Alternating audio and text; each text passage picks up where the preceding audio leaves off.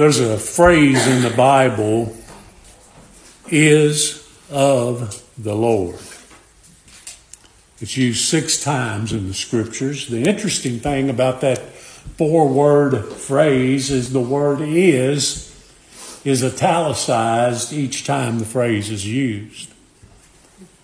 As you know, when a word is italicized in the Bible, it simply means that it was added to the original text to make the verse easier to understand. And the most familiar use of the phrase is of the Lord is, as you know, found in Jonah chapter 2, verse 9, which reads, salvation is of the Lord. And the word is there is italicized. And it makes the original text actually read, salvation of the Lord. It's in this blessed phrase, the verb is italicized and added, but is always in agreement with the subject. Let me give you an example. If one discovers and says, there is a colony of ants underground, the colony of ants, the subject of that sentence agrees. This particular colony of ants is underground. If I make a statement, 300 years is a long time, 300 years, the subject of which I speak agrees, and 300 years is a long time in comparison to my short time on earth.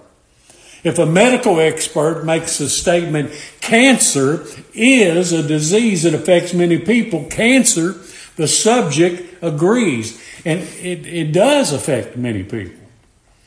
And when the Bible declares that salvation is of the Lord, the salvation of sinners, the subject agrees, for salvation is of the Lord. Now the word is added, but it's not needed. The word is doesn't change the meaning of the statement, salvation of the Lord.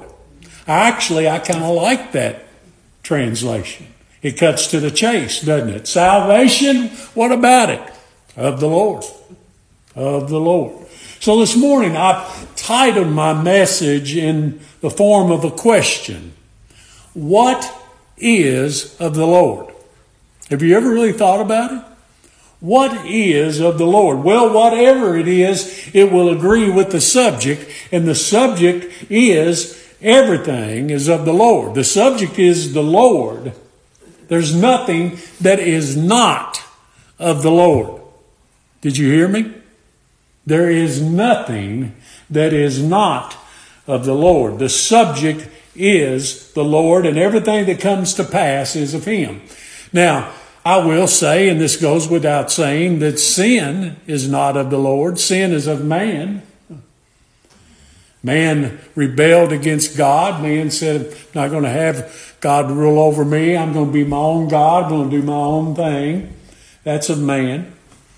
But there's nothing or anything other than sin that is not of the Lord. Now, I know this will cause some to fly hot.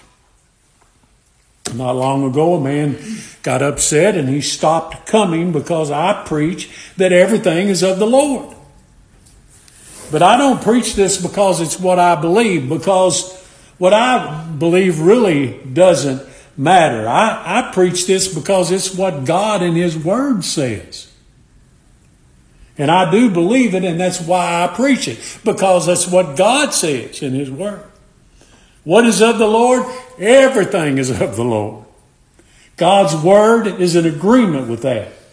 Now, by inspiration of the Holy Spirit, Paul wrote in Ephesians chapter 1, verse 11, in whom also we have obtained an inheritance, being predestinated according to the purpose of Him who worketh all things after the counsel of His own will. It is the Lord who predestinates, who predetermines, determines beforehand all things. And He does so according to His own purpose and after the counsel of His own will. That reads pretty plainly there. The Lord, through the prophet Isaiah, said the same thing in Isaiah chapter 46, verses 10 and 11. He said, God, declaring the end from the beginning and from ancient times, the things that are not yet done, saying, this is what God says, my counsel shall stand, and I will do all my pleasure. That's what God said. He said, calling a ravenous bird from the east, the man that executeth my counsel from a far country. God does that to accomplish His will, if need be. He says, yea, I have spoken it, I will also bring it to pass. I have purposed it, I will also do it. That sounds to me like everything is of the Lord. Doesn't it to you? Do we dare disagree with God Almighty? Nothing comes to pass apart from the permission of God. David said, but our God is in the heavens, and He hath done what? Whatsoever He pleased. David went on to say, whatsoever the Lord pleased, that did He. Where? In heaven, and in earth, and in the seas, and in all deep places. This is what God says about Himself in this book. In other words, God is not only in control of all things, everything, God is the cause of all things and everything. This is why God alone can cause and make all things work together for the good of them who are the called according to what? Again, His purpose. All things work together for them because they are the ones that He has called. They're the ones that He saved. They're the ones that He gave to Christ. They are His people. And He, God, causes everything to work together for good for them. God purposes all things. God causes all things. God is in control of all things. And all things come to pass according to God's purpose. All things and everything is of the Lord. Why would that upset anyone? In Matthew chapter 11, I'm going to have you turn to several scriptures, so don't get too comfortable. In Matthew chapter 11, verse 27, the Lord said, all things are delivered unto me of my Father. All things were given unto Christ's hands. This is why our Lord said, with men this is impossible, but with God all things are possible.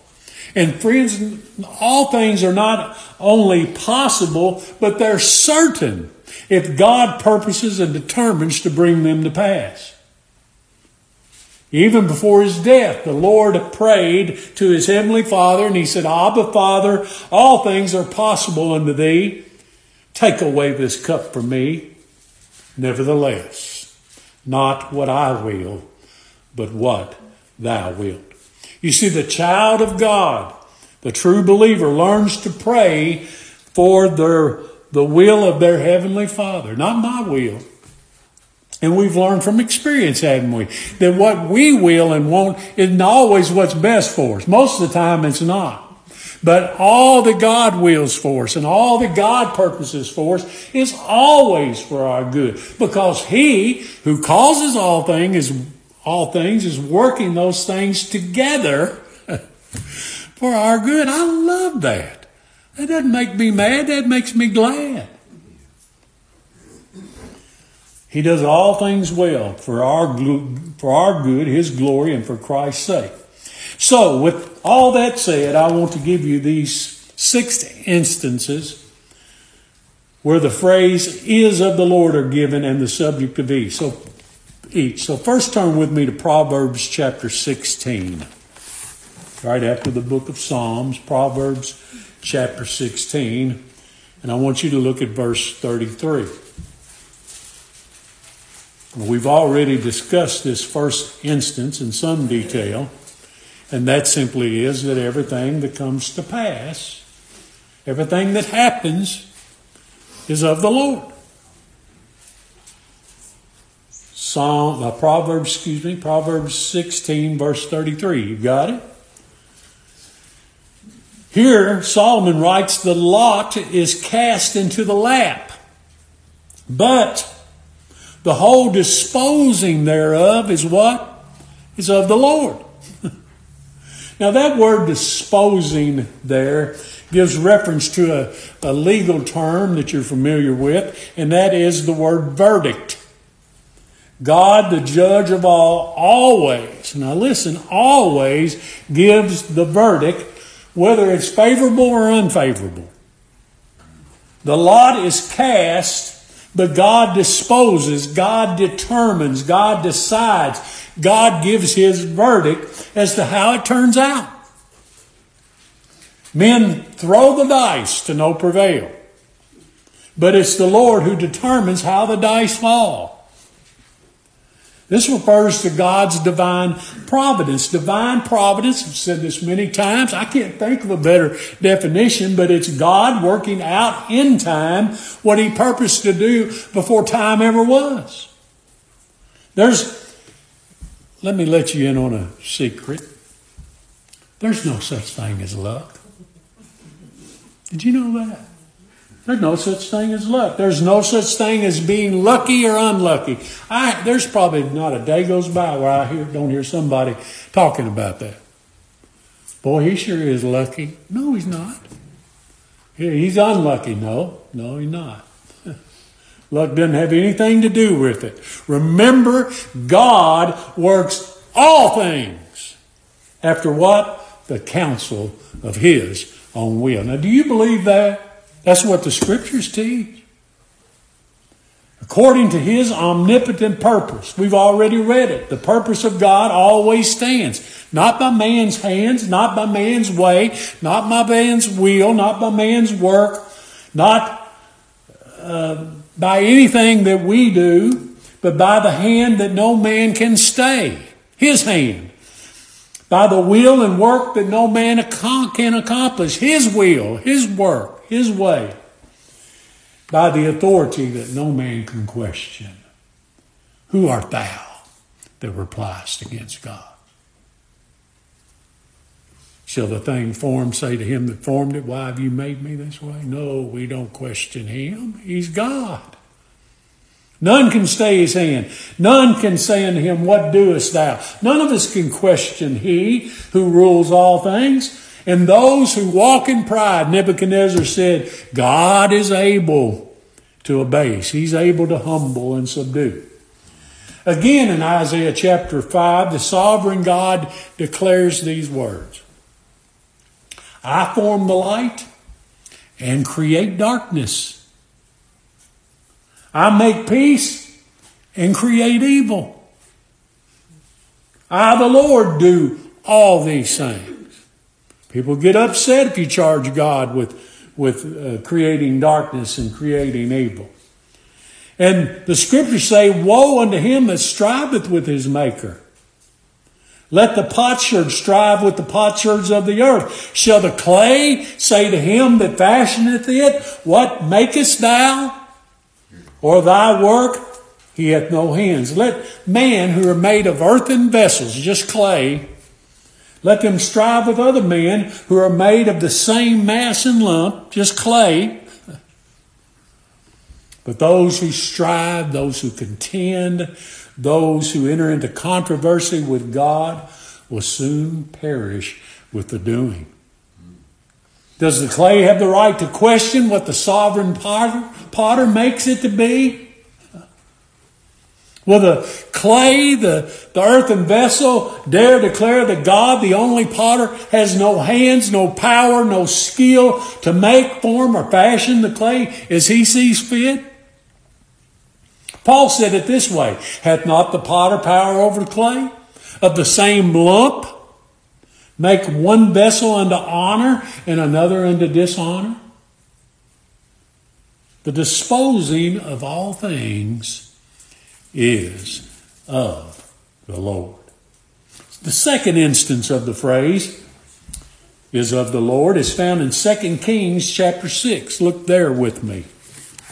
2 Kings chapter 6. I'm going to turn you to at least 6 scriptures.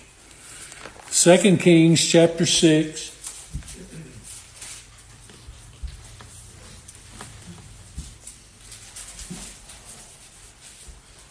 We're 2 Kings right after 1 Kings. 2 Kings chapter 6. Let me give you the story here. If you've found the passage, according to verse 25, there's a great famine in the land. God sent the famine. That's who brings about famine, right? It's not the devil. It's the same one who brings about all things. It's God that sends famine. Now, in this famine, we're told that an ass's head, a donkey head, sold for 80 pieces of silver. People were so hungry that they were scraping what little bit of meat off a donkey's head to eat. It says that a dove's dung, you know what that is. You can find it on your car. Sold for 5 pieces of silver. People were so famished that that's what they were eating. Can you imagine how hungry folks were during this famine? So hungry that mothers ate their own children. Look at verse 26.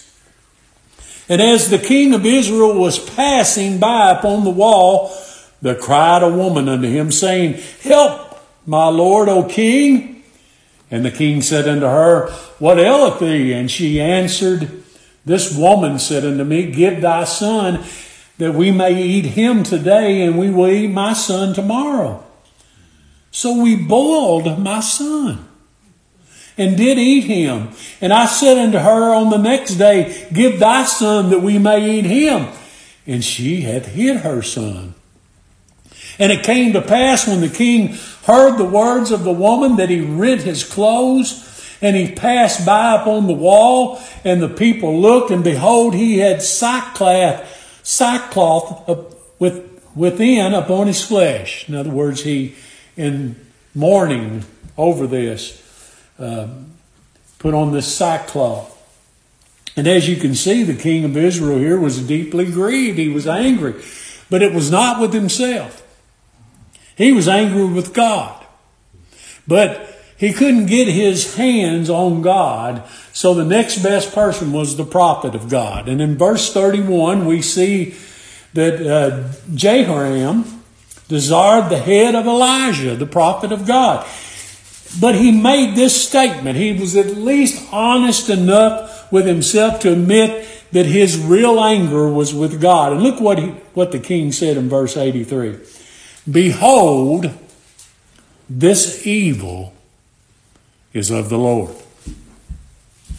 This is of the Lord. The Lord did this. The Lord caused this. The Lord brought this famine. The Lord famished these people. The Lord is behind this. Evil, calamity is of the Lord. We read a moment ago where God said, I form the light and create darkness. I make peace and create evil. I, the Lord, do all these things. In Amos chapter 3, verse 6, the Lord God Almighty said these words concerning himself. Listen to them closely. Shall there be evil in a city, and the Lord hath not done it? Now the word evil in this verse means adversity. It means affliction. It means calamity, distress, grief. It's the Lord that sends all these things. It's the Lord that sends trouble. It's the Lord that sends sorrow. It's the Lord that vexes. It's the Lord that brings about disasters.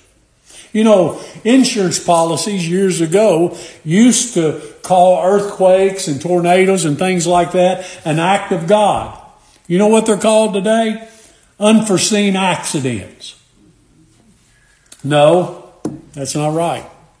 You had it right the first time. They're acts of God. There's no such thing as an unforeseen accident to one who sees all things and causes all things. And no such thing, unforeseen accident. There's no accidents in a world that is 100% controlled by God, who causes all things to come to pass. You remember what the Lord said? I, the Lord, do all these things. I create evil. I form darkness. And here's the thing, friends. He does them on purpose. That's what Paul is referring to in 2 Corinthians chapter 5, verse 11, when he wrote, knowing therefore the terror of the Lord, we persuade men. Oh, don't we? We try to persuade men and women. What think ye of Christ? Oh, you don't want to go out and meet God without a substitute. You don't want to go out and meet God without a righteous covering. Why? You need to learn something of the terror of the Lord. David said, it's good for me that I've been afflicted. We talked about that in the first hour. What's good, David? Why is that good that you've been afflicted? That I might learn thy statutes. And as you know, that word statutes means appointments. You can look it up for yourself in the concordance. It's exactly what it means. That I might learn your appointments, the things that you sent. Well, God, when you afflict me, when you send me trouble, I'm learning something about you. I'm learning something about my dependence, that I need to depend on you for everything. It's good, it's profitable, it's necessary that God should and would and does afflict us with trouble, that we might learn that it's God who sent the trouble, appointed the affliction, and He did so for our what? Good. Jack Shanks used to say for our good. It's good, isn't it? It's good.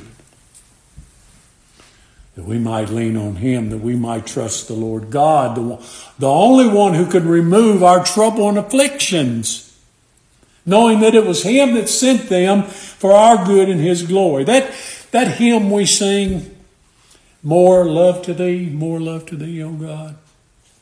Have you ever noticed the words of the third verse there? It says, let sorrow do its work. It says, sin, grief, and pain. Now, who in their right mind would sing that? Lord, let sorrow do its work, sin, grief, and pain. Only those who know that it's for their good. That's why God sends sorrow, grief, and pain, to do His work, to wean us from this world. Why, if we never had any sorrow or sickness or pain or grief or affliction, well, we wouldn't want to leave here. Some of us don't want to leave now with all those things. But, boy, I tell you, when God sends sorrow, you're like, I'm ready to exit here. I'm ready to go. Isn't that how the Lord works? He sends these things to wean us from this world, to cause us to trust in Him alone, to make us see that He's the only one who can help us. God sends the sorrow, the grief, pain, and affliction. And many times those He sends it to don't run to Him. They run from Him. I don't understand that. I could give you names right now, names that you all know that have done just that. God sent them trouble. God sent them loss. God sent them sickness. God sent them grief. God sent them pain. And they ran away. They went out from us, but they were not of us. For if they'd been of us, they would have no doubt continued with us. But they went out that they might be made manifest that they were not all of us, but you. Those of you that have stayed, you have an unction from the Holy One, and you know all things. What do you know? That God is in control of everything. That God sends grief and pain, and He does it for our good. God makes these things manifest. Referring to the Egyptians who enslaved His people, Psalm 78:49 says this: He cast upon them the fierceness of His anger. In a day where we don't hear anything but the love of God. Well, God loves people too much to punish them. God loves people too much. God loves the world too much. No, the fierceness of His anger, wrath, and indignation and trouble by sending evil angels among them. Who did that? God did that. He made a way to His anger. He spared not their soul from death, but gave their life over to pestilence. And he smote all the firstborn in Egypt. God sent flies. God sent gnats. God sent frogs. God did that. Trouble, affliction, loss, condemnation, sickness, grief, pain, calamity, disasters, all referred to evil. It is of the Lord. The third instance of the phrase is of the Lord. It's found in Psalm 37. Turn there with me. Psalm 37, verse 39. Psalm 37, 39.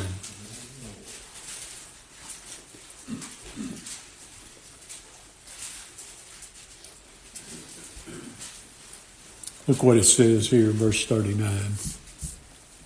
Psalm 37. But the salvation of the righteous is, italicized, of the Lord. He is their strength in the time of trouble. Not the salvation of the whole world. Not everyone in the world. Not the unrighteous of the world. Not those in the world that believe not, but those in the world that the Lord Jesus calls to believe. Those that the Lord Jesus himself made righteous. John 3:16, heard it all my life. For God so loved the world that he gave his only begotten Son. Who did God love so much in the world that he gave his only Son to? It tells us right there. That whosoever believeth in him, in Christ, those who believe in Christ, they should not perish, but have everlasting life. Not those who don't believe in him.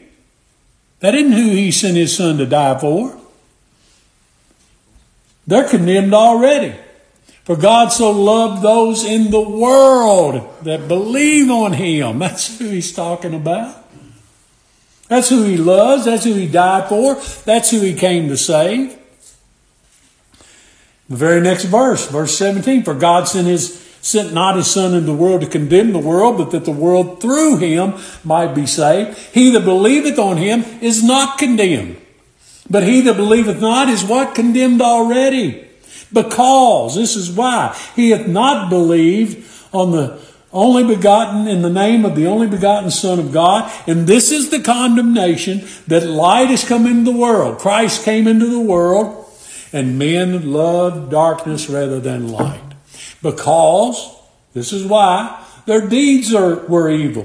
For everyone that doeth evil hateth the light, and neither cometh to the light, lest his deeds should be reproved.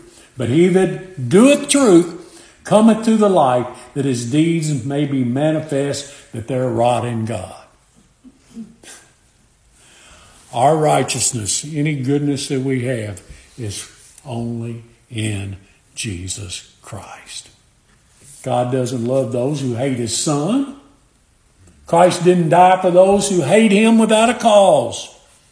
That's why the psalmist said the salvation of the righteous, those whom he has made righteous, those who believe, those whom God made righteous in Christ, those that believe in him, their salvation is of the Lord.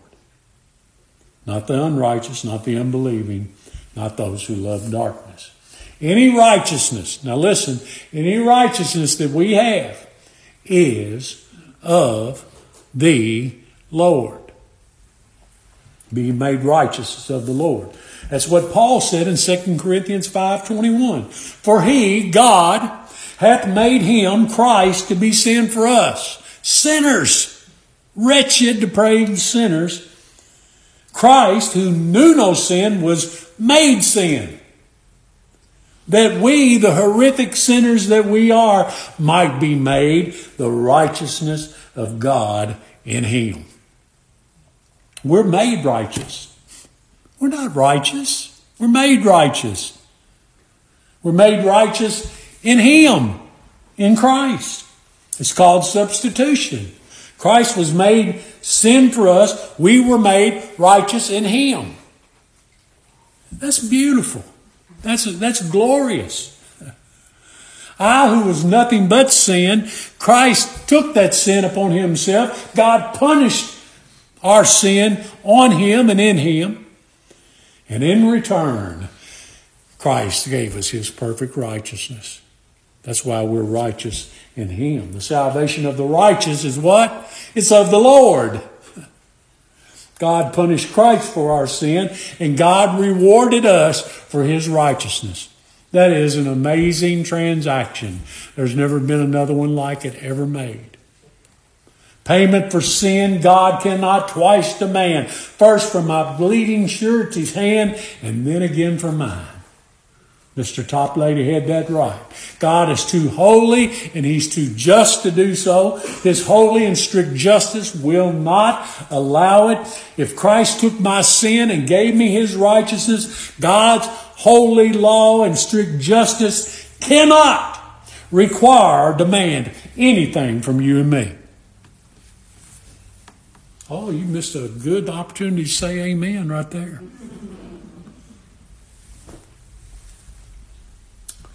The fourth instance of what is of the Lord. Lamentations chapter 3. Find Proverbs and just keep turning until you get to Lamentation right after Jeremiah. Jeremiah, Lamentations chapter 3, and look at verse 22. Jeremiah, Jeremiah, and then Lamentations, chapter 3, verse 22. What is of the Lord? Verse 22 tells us, it is of the Lord's mercies that we are not consumed. Because, this is why, his compassions fail not. The only reason that any of us aren't consumed in the wrath and the judgment, righteous indignation, is because of the Lord's mercies to us. This is an agreement with the Word of God, is it not? Psalm 86:15, nevertheless, for thy great mercy's sake, thou hast not utterly consumed them, nor forsake them, for thou art a gracious and a merciful God. But thou, O Lord, art a God full of compassion and gracious, long-suffering, and plenteous in mercy and truth. That's why. That's why. To those who believe that Christ died for all, to those who think that God loves everyone, I have to ask, does God have mercy on everyone? In Romans chapter 9, verse 15, oh, he's going to Romans again. Well, where else are we going to go? Romans 9, verse 15, for God saith to Moses, I will have mercy on whom I'll have mercy, and I will have compassion on whom I will have compassion. So then, if God has mercy and compassion on whom he wills, so then, it is not of him that willeth. Take your free will and throw it out the window. It's not of him that willeth, nor of him that runneth. It's not you coming from the back of the church to the front of the church. Not of him that runneth, but of God. But of God that showeth mercy. If anyone has shown mercy and compassion, it's because God was and is pleased to show mercy and compassion to them. No other reason. No reason outside of himself does God show mercy and compassion to anyone. Why, if it was something that I deserved, if it was something that I earned, if it was something that I merited, then salvation is of me.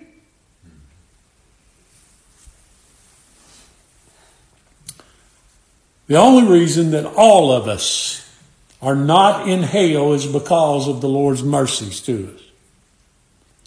One to whom the Lord shows mercy can never be lost. How do I know that? Because his compassions fail not. Isn't that what he said, Tom? They're new every morning, he said in verse 23. New every morning. Great is God's faithfulness. Now there it is. That's why they're new every morning, because He's faithful that promised. God is faithful that promised. I've told you many times that it's not our faith that saves us, it's God's faithfulness to us. Great is His faithfulness. His faithfulness is so great that it never fails. It's due to His unfailing mercy that we're not consumed. That's what the Lord said. The Lord said, "For I am the Lord, I change not. Therefore, this is why ye sons of Jacob are not consumed." That's the only reason none of us are consumed. None that trust and believe in the Lord Jesus. Okay, the fifth instance of what is of the Lord. Look at Proverbs again, this time chapter 21, verse 31.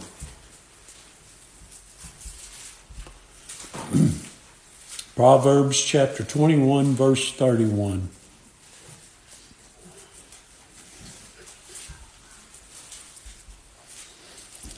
Here Solomon writes, verse 31, chapter 21, "The horse is prepared against the day of battle, but safety is of the Lord." In Psalm 20, it is said, "Some trust in chariots and some in horses, but we will remember the name of the Lord our God." Psalm 33, verse 17, "A horse is a vain thing for safety, neither shall he deliver any by his great strength. Behold, the eye of the Lord is upon them that fear Him, upon them that hope in His mercy, to deliver their soul from death and to keep them alive in famine. Our soul waiteth for the Lord. He is our help, and He is our shield." Isaiah 31:1, "Woe to them that go down to Egypt for help, and stay on horses, and trust in chariots, because they are many, and in horsemen, because they're very strong, but they look not to the Holy One of Israel, neither seek the Lord." That word safety here in verse 31 means victory. Where do you seek help? Where do you seek safety, victory in time of trouble? From Egypt, which represents the world? Are you going to find it from the world? Do you trust in the world for safety? Do you trust in the world for victory? Do you go to the world for help? You better not. They're said to be many. They're said to be strong. People say there's safety in numbers. But they do not look to the Holy One of Israel. Neither seek they the Lord. I want you to look down to Psalm 121, and I'll begin to wrap this up. But look at Psalm 121. Just 8 verses here. I want to read them all to you. They say so much. Psalm 121, verse 1. The psalmist says, "I will lift up mine eyes unto the hills, from whence cometh my help. My help cometh from the Lord, which made heaven and earth. He will not suffer thy foot to be moved. He that keepeth thee, He will not slumber. Behold, He that keepeth Israel shall neither slumber nor sleep. The Lord is thy keeper. The Lord is thy shade upon thy right hand. The sun shall not smite thee by day, nor the moon by night. The Lord shall preserve thee from all evil. He shall preserve thy soul. The Lord shall preserve thy going out and thy coming in from this time forth and even forevermore." Now, where does true help come from? From the Lord. He's the one who made heaven and earth. He's the one who never slumbers nor sleeps. He's the one who preserves us from all evil. He's the one who can preserve and keep our souls. The only one who can preserve our going out and our coming in from this time forth and even forevermore. Listen, in all transactions of business and life, in all ways, works, and conversation, in all affairs, civil or religious, He not only preserves, He prospers us in all these things.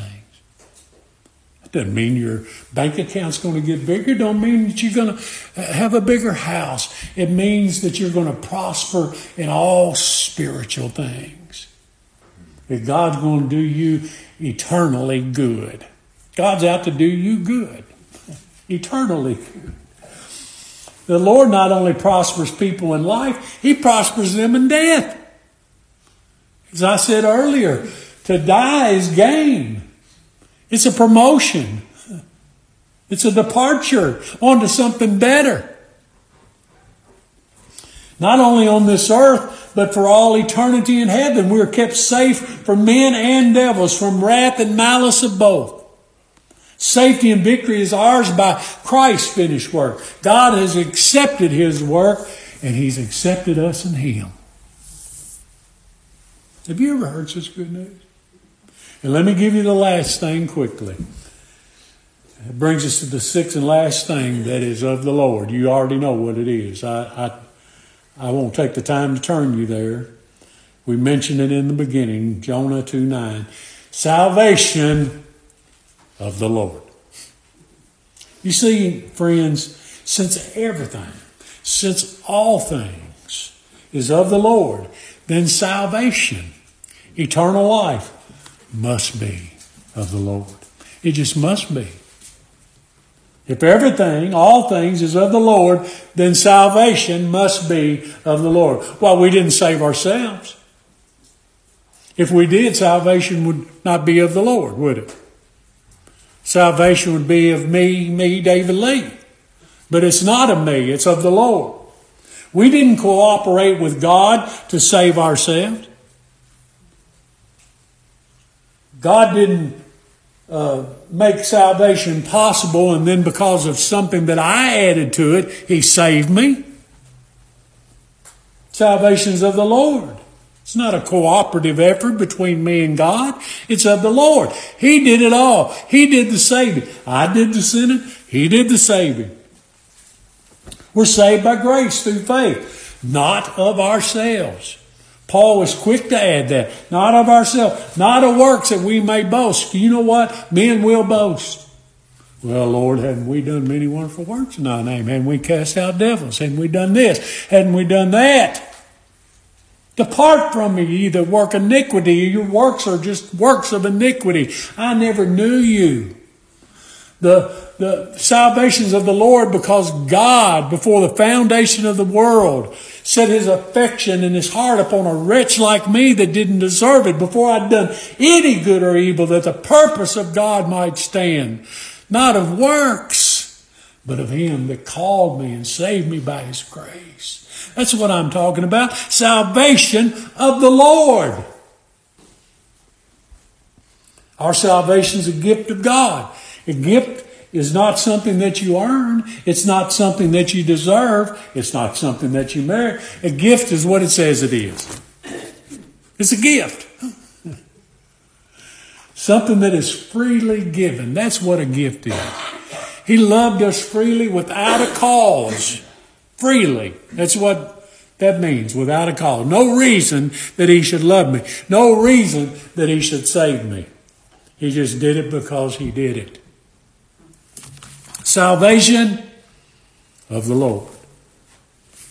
It's God's gift to His people. Aren't you glad it's a gift? I certainly am.